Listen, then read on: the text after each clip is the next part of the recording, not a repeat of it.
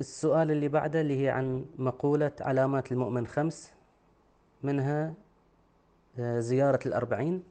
الرواية هذه مرسلة أصلا. زين. فلما نقول هل المقصود بزيارة الأربعين زيارة 40 حسين أم 40 مؤمن، أصلا الرواية هذه مرسلة فما يمكن نستند عليها للاحتجاج. أجل هل معنى هذا أن زيارة الأربعين مو ثابتة؟ الجواب لا، زيارة الأربعين ثابتة برواية معتبرة مسندة في تهذيب الأحكام للشيخ الطوسي، وتكلمنا عنها سابقا. فهذيك اللي المفروض نعتمد عليها لإثبات حجية زيارة الأربعين.